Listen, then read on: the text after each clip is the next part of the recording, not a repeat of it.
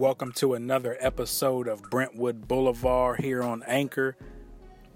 Today I wanted to talk about something that's really been bothering me, that's kind of been on my mind a lot. And I think about the things we have wrong in our communities. We see things such as domestic violence, gang violence, drugs, alcohol, self-esteem issues. And it really got me thinking about something that could be a contributing factor. Could it be that we have a lot of problems in our communities because of the brands that we wear or brands that we support? Now, I know this might seem a little out there, but this was just on my thoughts today.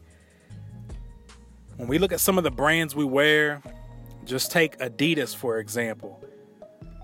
The man who started Adidas, his brother was the one that started Puma. And they actually branched off from each other because they had beef with each other that was never resolved. So I'm not trying to knock Adidas or knock Puma. I wear them myself. But it just that thought came to my mind. Say we're wearing Adidas or Puma or whatever, and it's like we're wondering why we always have beef with our fellow brothers because we're wearing a brand that was founded by a brother who had beef with his biological brother. Or when we think about Lamborghini or Ferrari, Mr. Lamborghini basically was trying to prove something to Ferrari.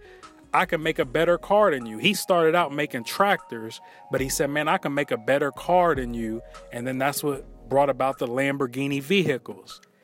When we think about Ralph Lauren, a lot of people don't know this, but Ralph Lauren is not his real name. He actually changed his name. So these are examples of someone who had like an identity issue. We have identity issues in our community. We have issues with people always trying to prove something to their fellow man. When we think about Kate Spade, this is a woman that dealt with depression for years, but we have women walking all over flocking to buy her handbags and purses and different items. So this thought just came to my mind. Could some of the issues we be suffering from be from the brands that we wear and that we support? Just a thought. Brentwood Boulevard.